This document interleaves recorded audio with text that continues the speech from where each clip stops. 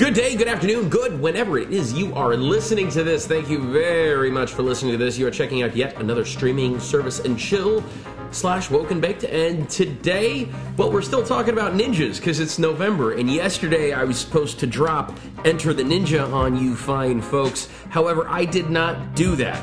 Instead, I decided I didn't want to go with Enter the Ninja.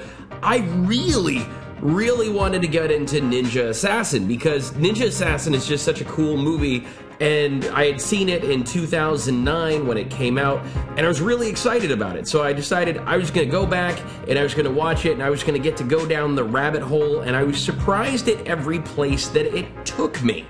This is a really good rabbit hole for a film that is almost forgotten, which, by the way, on Netflix right now. But before I jump into my thoughts on the film, I'm going to go through the quick Wikipedia breakdown of the film. Ninja Assassin is a 2009 neo-noir martial arts film directed by James McTeague. The story was written by Matthew Sand with a screenplay by J. Michael Straczynski. I'm going to butcher that name, but the name is important for a couple of different reasons. A, he was one of the first writers to interact with his fans on the internet using like user groups, and I believe they were called Usenet groups back in the day. Anyway, he was also the creator of Babylon 5.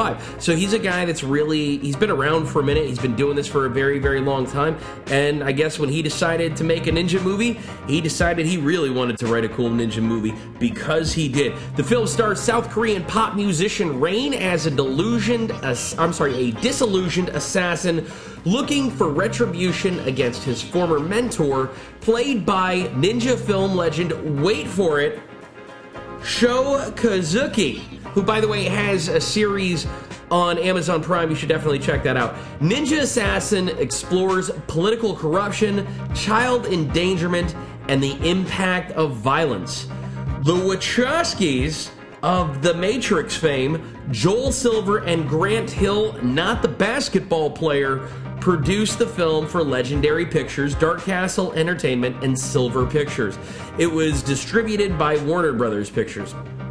Now, Ninja Assassins premiered in theaters across the United States on November 29th, 2009, and received mixed reviews from the critics, because critics are assholes.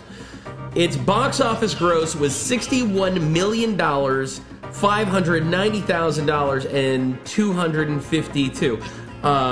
That's a lot of money. Let me go back to that. $61,590,252. That's a lot of money. Of which $38 million was from North America. Which means that people around the world are stupid. We need more of these films. Now, the budget for this film was $40 million, so it cost a little bit of money to make, but it did not seem to make the money that would be necessary for it to move on and do something bigger. Now, there was a video game for the phone. You could get the phone game, which may or may not still be available on some weird, cool network. I'm sure if I wanted it, I could really find it, but none of that matters.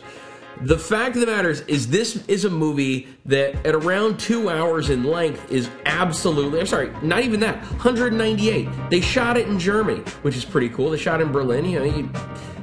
They make cool movies there, all right? I'm just saying, it's a very cool environment. It looks really good on film, and so it makes sense that you would do the movie in Berlin. By the way, a lot of cool Korean movies getting made in Berlin. That's a whole rabbit hole we're going down. By the way, shout out to Jacob, a.k.a. Siri, for putting me on to City of Violence out of South Korea. And so I think this is going to be a fun sort of rabbit hole we're going down of like extra violent films from Asia. Because why wouldn't you want extra violent films from Asia? But James McTeague, the director of this, not an Asian director. However, he is a badass director, all right? So he was the assistant director on Dark City, the Matrix movies, and Attack of the Clones. The first film he directed was V for Vendetta. So if you are ever wondering to yourself, what did the director of V for Vendetta do after V for Vendetta? He made Ninja Assassin, and you should watch it. At 98 minutes, it is absolutely 100% worth your time. It's a very cool, very violent action movie, and it makes fun of itself on the inside, which is very cool. They make a reference to the leader, or the assassin, Rain looking like the member of a boy band. And he's a pop star, so why wouldn't he? Why wouldn't he look like he was in a boy band? In fact, he was in a boy band.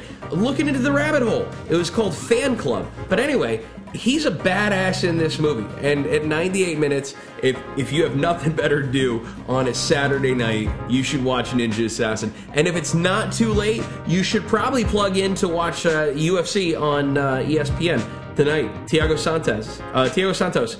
And one of my personal favorite fighters of all time, Glover Teixeira, 41 years old. I'm going to say Glover Teixeira takes this on, not on good looks, but now, I don't know. You know what? Honestly, this is a really, really hard fight to call because when you watch a guy like Thiago Santos, he really is sort of it makes sense that he's kind of a more evolved version of Glover Teixeira. However, Glover Teixeira, as being the older fighter, he's got a lot of experience, and he has pulled out in the past fights where he might not have done so well. That Jared Cannonier fight, when he got on top of him and used his wrestling, people forget that Glover Teixeira is a great wrestler. And if you're a guy the size of Thiago Santos, I don't know how fast he can really, really move for 3 rounds, especially when you've got a guy who is actively wrestling.